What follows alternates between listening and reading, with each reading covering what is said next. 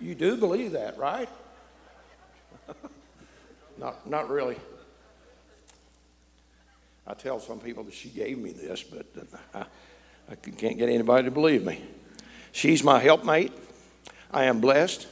She made my poster for me here tonight. She typed my talk for me here today. And she says I owe her. I've been blessed for 54 years now, and I just praise the Lord for her. The Lord gave her to me. I kind of liked her older sisters, but I ended up with Kay, and I never did get around to Darlene. Well, that's the truth, I tell you not. Okay, I brought Big Mouth Billy Bass with me. He's old now, but back 20 years ago, he was a pretty popular cat. I bet somebody made a lot of money on that guy, Randy. Can anybody tell me the two songs that he sang? Billy Bass here. Take Me to the River. What's the other one?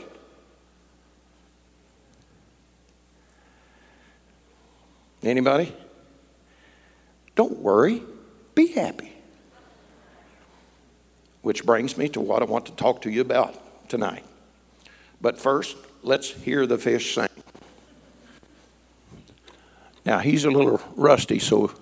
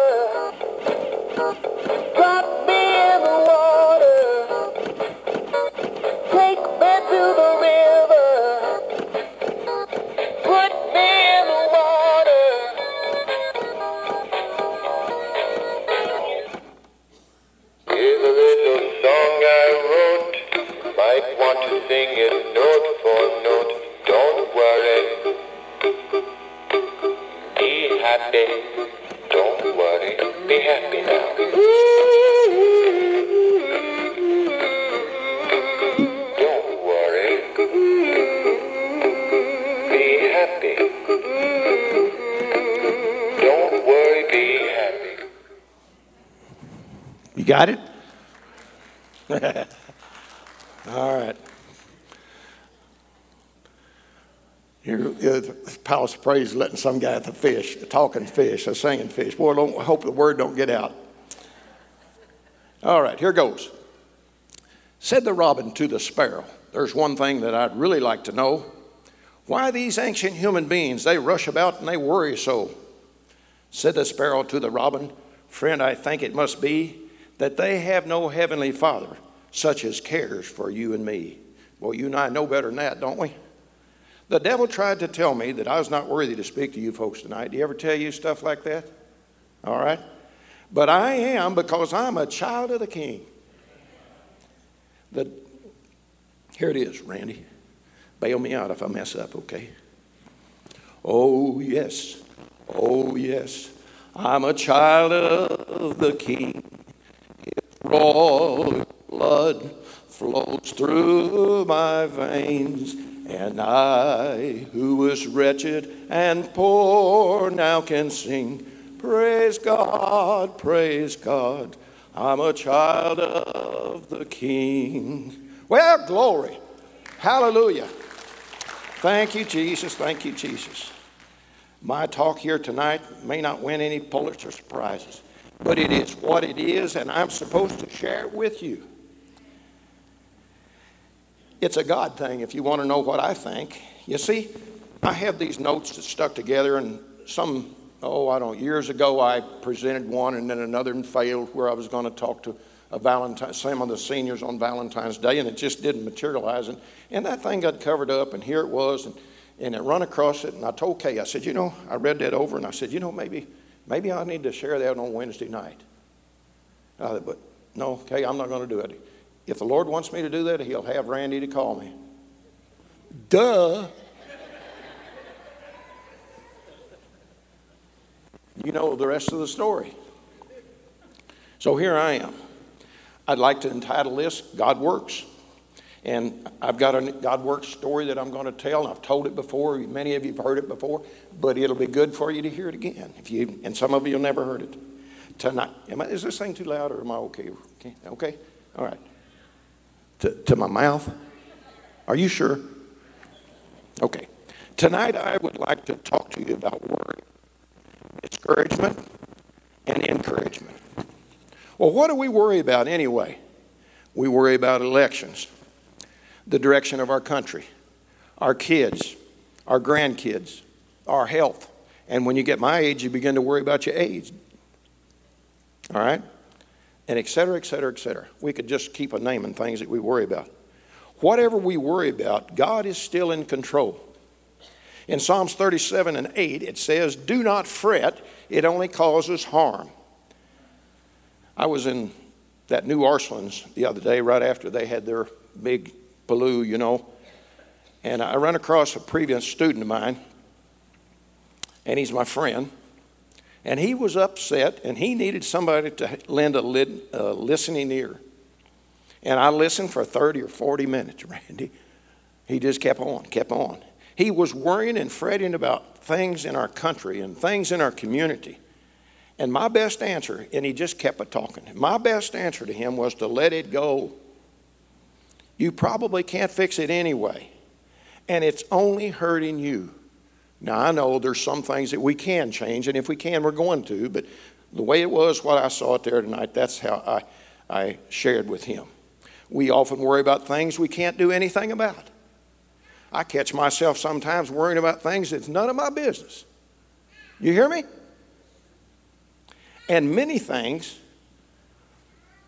about all we can do for many things is to pray about it. Sometimes your kids get away from me. All you're going to do is be able to pray for them. You can't affect them anymore in certain ways. Hopefully you raised them right. We fret about things in Washington, D.C. and the things on the news, when we should be concerned more about the things where we are and we can make a difference near home to family, friends, co-workers, who often we have an influence with. My mother had many plaques and pictures all over the wall. Daddy just died 6 months ago, and we've been having sale. We sold a house, and all that stuff is not where it was at when I grew up. But Mama's favorite, I think, must have been the Serenity Prayer. Several of them were Serenity prayers that we took, and hopefully I got them all. I don't know. And it says, "God grant me the serenity to accept the things I cannot change, the courage to change the things I can, and the wisdom to know the difference." That's pretty good. I looked up that word serenity because I don't use that every day. And it said peacefulness, calmness, and that fits. We worry, we fret, we get stressed out, we get aggravated. And I've been using the computer lately, and man, you talking about getting aggravated. Worry does not take away tomorrow's troubles. It takes away today's peace. Worry is a distraction, a preoccupation with things causing anxiety, stress, pressures. Jesus does not approve of worry and anxiety. In Matthew 6:25-34, Jesus illustrates the worthlessness of worry by showing that it is unnecessary, unfruitful, unbecoming of a Christian. In Matthew 6:26 is one of those verses here. It says, "Look at the birds of the air, for they neither sow nor reap nor gather into barns, yet your heavenly Father, He feeds them. Are you of not more value than they?"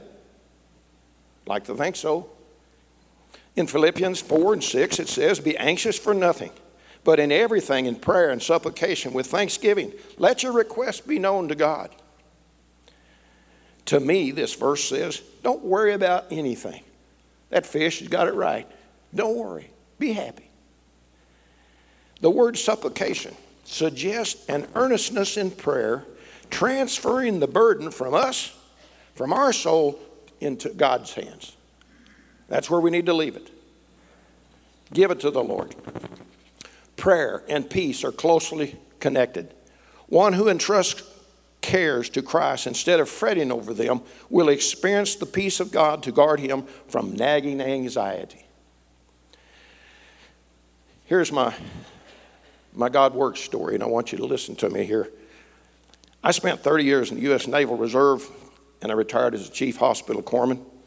As a reservist, I was required to spend 2 weeks every year on training duty somewhere in the United States.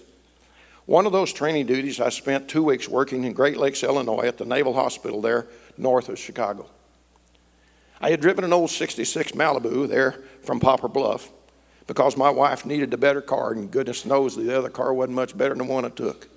But that's the way it was. At the end of the day of the first week, Friday, they'd given me the weekend off, and I'd talked to the wife, and she agreed to meet me in Mascoutah, Illinois with the kids. And we were going to be there with her sister, Darlene, who's here tonight. And she and Alan, who passed away about 22 months ago or so, they were pastoring an Assembly of God in church in Mascoutah. So it was halfway, and I agreed to meet them there. Well, I left the base up there north of Chicago about 5:30 in the afternoon. It was getting dark. It began to mist, rain, so it was kind of nasty and slick. The road was just slick. And I got on US 94 toll road, and I was coming south towards Chicago out of Wisconsin. I pulled into the first change, where you go through those things, got the baskets and the arms that go up, and let you go and so forth. And I pulled on this first one, and I threw my change in that basket, and the arm went up, and I took the old car and put it in low gear, and it just raced the engine. I put it in second, and it raced it some more, and put it in third, and it raced it some more. I thought, oh my goodness, what have I got here? I had pulled in the fast lane. I was anxious for my wife and my kids. And they had a guy hired there to look out for guys like me driving somewhere to Chicago. Couldn't have been there maybe. And so he come over there and said, hey, take it out of gear and I'll help you. And we push it over the side. So we did. We pushed it over the side. As we'd go past, there's 5 lanes between me and the side of the road. And as we'd go by him, he'd hold up his hands and tell them to stop so they wouldn't run over us. And we pushed that old car over the side. Pushed it over there. And the trucks and the cars and stuff had been parking there for years, and there was grease. If you walked there, you wouldn't want to walk on the carpet after you got off of that greasy mess. It was nasty. And I got in the old car, and I just sat there and had myself a pity party. Anybody in here ever had a pity party? Oh, glory. We all have, I'm sure. So I sat there for the longest time, and I just didn't have a clue. Do I know anybody around here can help me? No. Well, glory. So I thought, Denny, you got to do something. So I got out of there, opened the trunk on the old car, had an old raggy piece of cardboard in the trunk, and I had the jack back there. So I got the cardboard out in the jack, and I went around the front, and I shoved that cardboard underneath that, over top of that old greasy stuff. Jack out, and back in those days, it was one of those jacks about 4 foot tall, and you had to stick that rod in there, and you go, chick, chick, chick, chick, chick, chick. Remember that, Randy? So I went chick, chick, chick, chick, all the way to the top, as far as I could go, because I didn't want to get nasty under that anywhere, and I had to. Well, I got it up there, and I got in on one knee. Come on now. You with me? I want you here with me now. We're in Chicago on a nasty road, beside the road, and ain't nobody going to help you.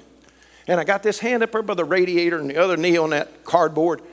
And I said a pathetic prayer. I said, oh, God, help me. And I didn't mean it. Did you ever say a prayer that you just didn't give it any thought and you just prayed it automatically? We Christians are kind of guilty of stuff like that sometimes. And there I was.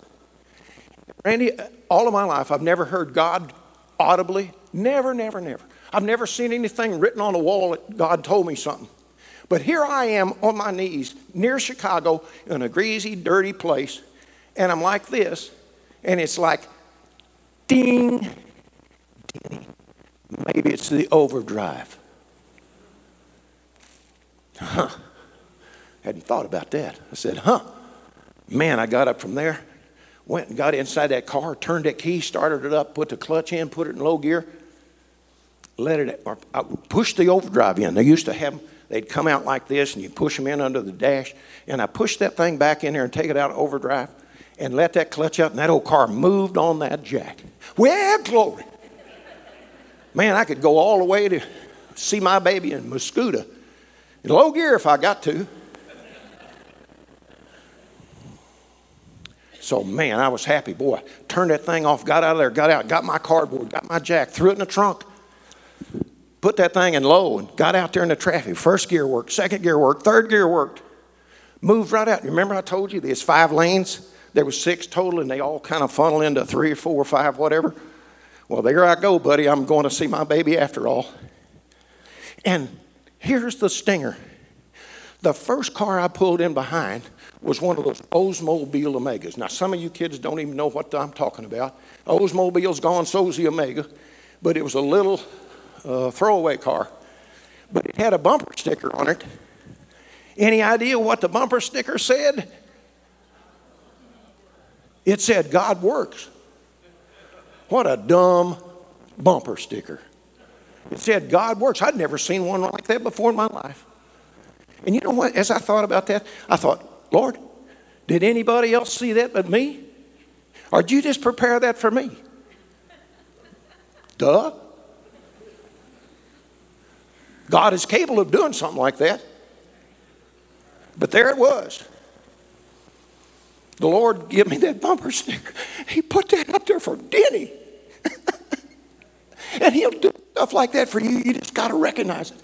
You know, the older I get, the more I see God things.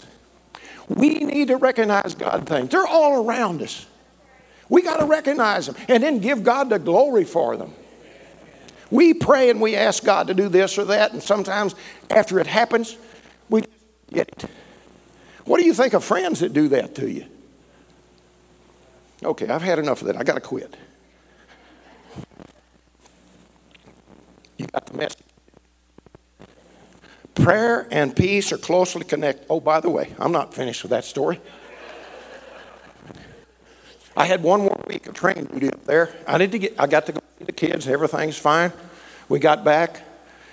I put another weekend into the hospital up there. When I got home, I said, Kay, I'm going to make me some bumper stickers. So we found a source where I could make God work bumper stickers. Eddie, we did. So help me. And I give everybody a bumper sticker that would wear one. I had one on my cars. I don't know if I couldn't find any around the house. I kind of asked Kay, we got any of those left? And then I made pencils. And on the side of that wooden pencil, it said, God works. And as we was cleaning out Daddy's house here the last 6 months, I found 2 of those, Jim. God works. And I used those. Randy is talking about finding ways to talk to people about the Lord. Well, buddy, you give them a pencil that said God works on there, you got to start. Okay. I think I'm done with that. I think. Prayer and peace are closely connected. One who entrusts cares to Christ instead of fretting over them will experience the peace of God to guard him from nagging anxiety. Now,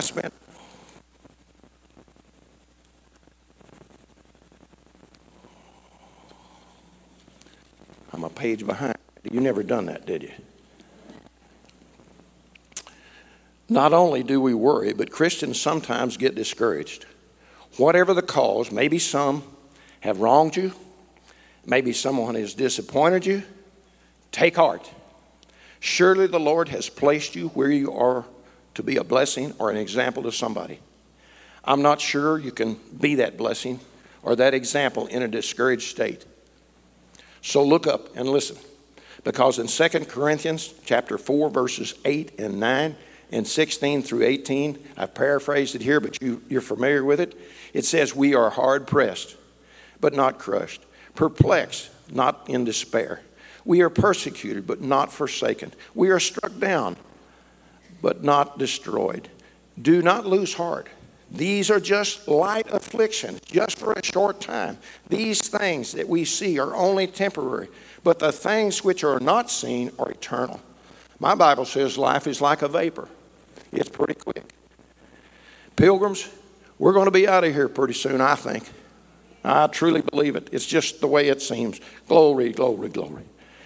Philippians 4, 12 through 14, Paul says, I try to forget those things that are behind and reach forward to those things which are ahead. I press toward the goal. Read it for yourself there. It says to go on. Don't be discouraged. Years ago, I was discouraged with my life and my job and my church and the situation around me in general.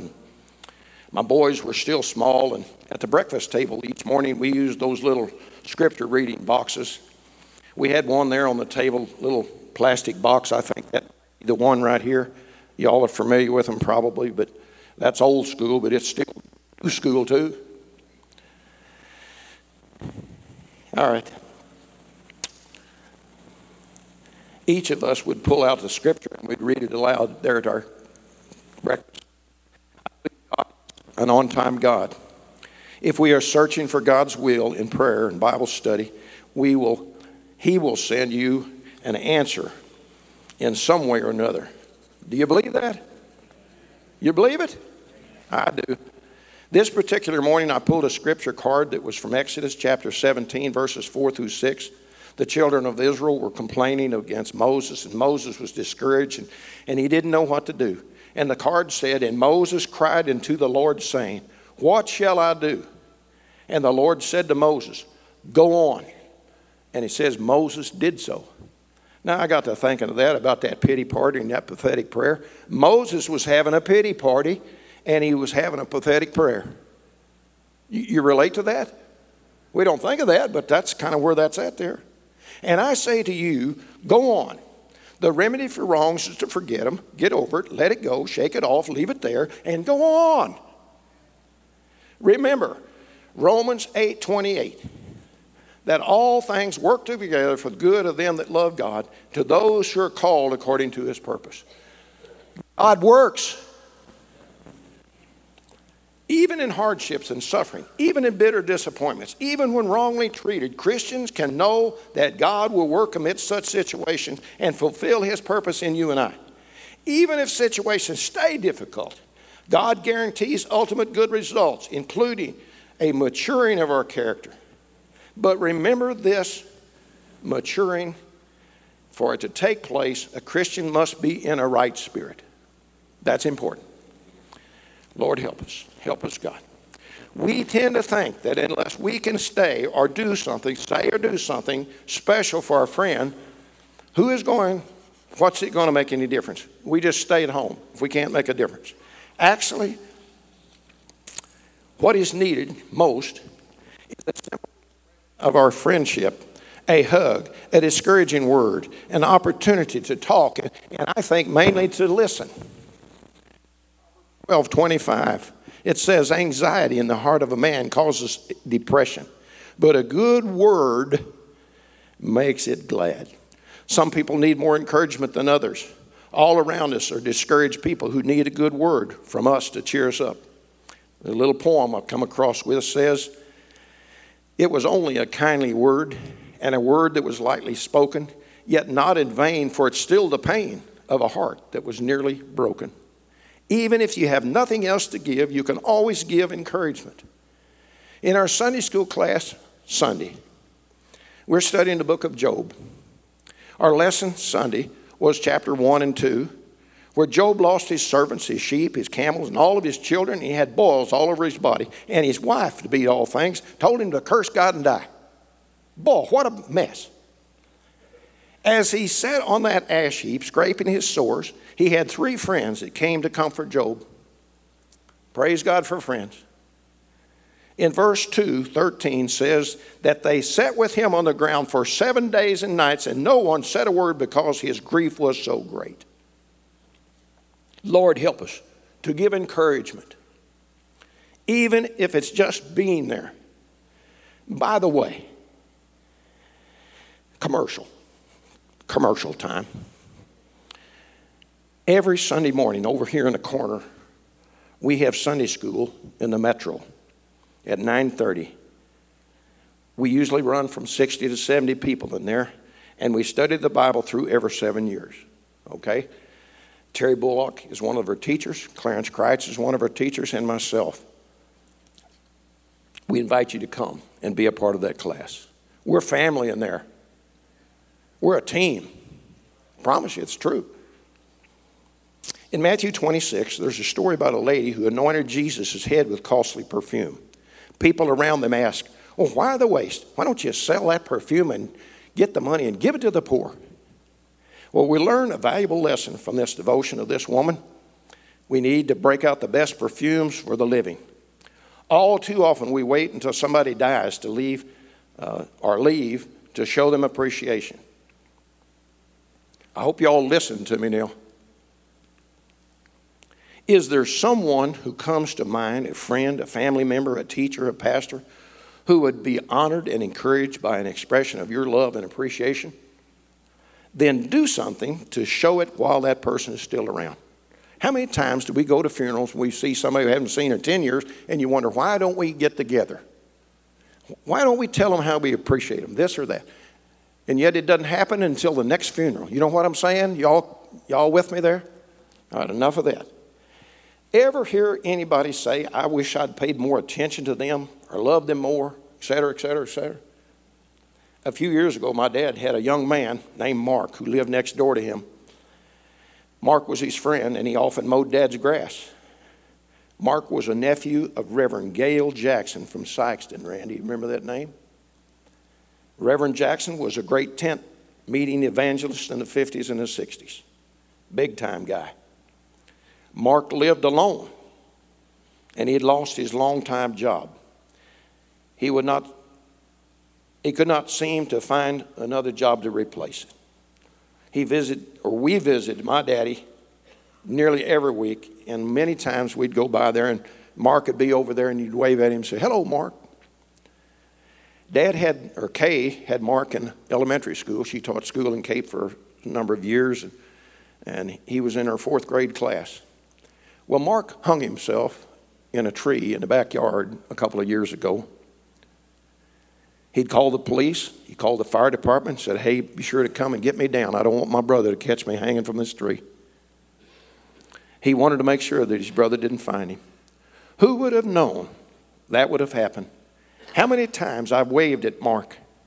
I wish I'd have talked to him, encouraged him, became his friend. Oh, Lord, there could possibly be people all around us that way. Y'all listen to me. Oh, Jesus uses. God puts it. Make us sensitive, Lord. Jesus. Some years ago, September 1996 to be exact, I made a list of 13 people who are the most influential in my life. One was a teacher, one was my parents, 2 of my parents, my mother-in-law, my brother, my grandparents, 3 friends, and 4 pastors. The ideal was to send them a Gideon thinking of you card. The Gideons would place a Bible somewhere on their behalf. And I've got some up here. If anybody's interested in one of those thanking you cards, you can help yourself to them. That by no means means you need to do that. I would encourage you to use any way you've got to let somebody know that you appreciate them. You're thankful for them.